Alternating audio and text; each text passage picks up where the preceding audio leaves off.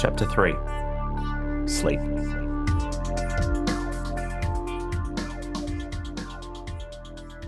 There's nothing like a hot summer breeze to remind you of the crushing weight of discomfort from being in an enormous body. Is this my fault? Mum asks. I respond flatly, I don't know. I was too distracted by my own nerves to try and alleviate her misplaced guilt.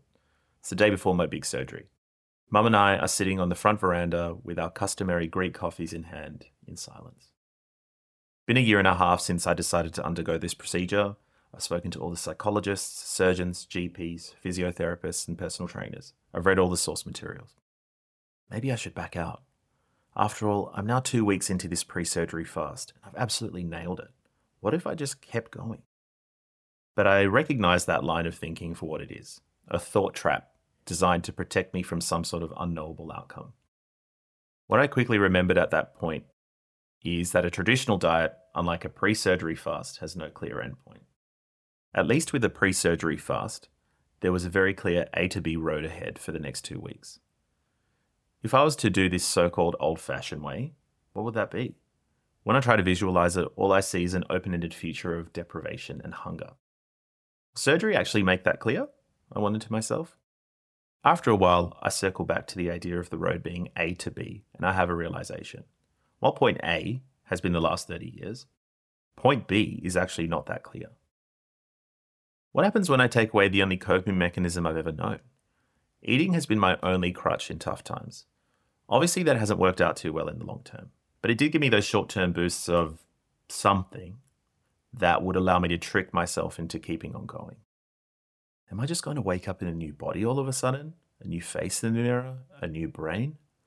One thing I knew was that with this, point B is the only direction I could head in. After an all too familiar sleepless night that night, I find myself in the hospital the next day. It was 2 days before my 29th birthday, and I'm spending it getting marked up like a pig in an abattoir.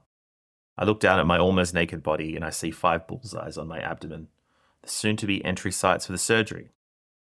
I've often heard about the loss of dignity people feel when they're in the hospital system, but this was the first taste of it for myself.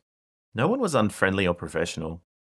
It's more that I just felt like a literal meat sack, standing there mindlessly answering questions, being prodded, folded, and moved around, complying with requests. No one's talking to you, they're talking at your skin. I get that that's their job, but intellectualizing it doesn't do that much to quell the absurdity of it all. What's that saying? It's like turkeys voting for Christmas. The total forfeiture of power and agency dawns on me, and doing so all for the sake of trying to improve my life. Again. What's going to be different this time? 1 hour passes. Another hour passes. The claustrophobia of my little waiting bay was starting to get to me before the curtain screeches open. Okay, Costa. We'll be taking you through to the theatre now. Bye, Mama. Bye, Papa. I'll see you all in a couple of hours, I say meekly. My heart slides up into my throat as I'm being wheeled through numerous hospital wards, not knowing exactly what my destination looked like until it just stopped moving. Finally, after what felt like an eternity, I arrived at the theatre and I felt relief? That was unexpected. I could literally see all the implements they were about to cut me open with, shining with sterile glee, and yet a wave of calm just washes over me. I haven't even been given any drugs at this point.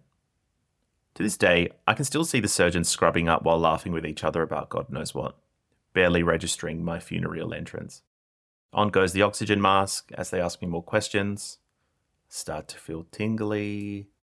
Amidst the casualness of the surgeons was the young medical intern whose presence I actually found the most comforting. Pretty sure her job was to gently caress my hand and assure me that I would be okay. And quite honestly, it worked. Maybe it was the drugs by that point, but my body or brain didn't know the difference. If nothing else, after years of sleeping so badly, I'm about to have the deepest sleep I've had in some time. You've earned this, I think to myself. At least this.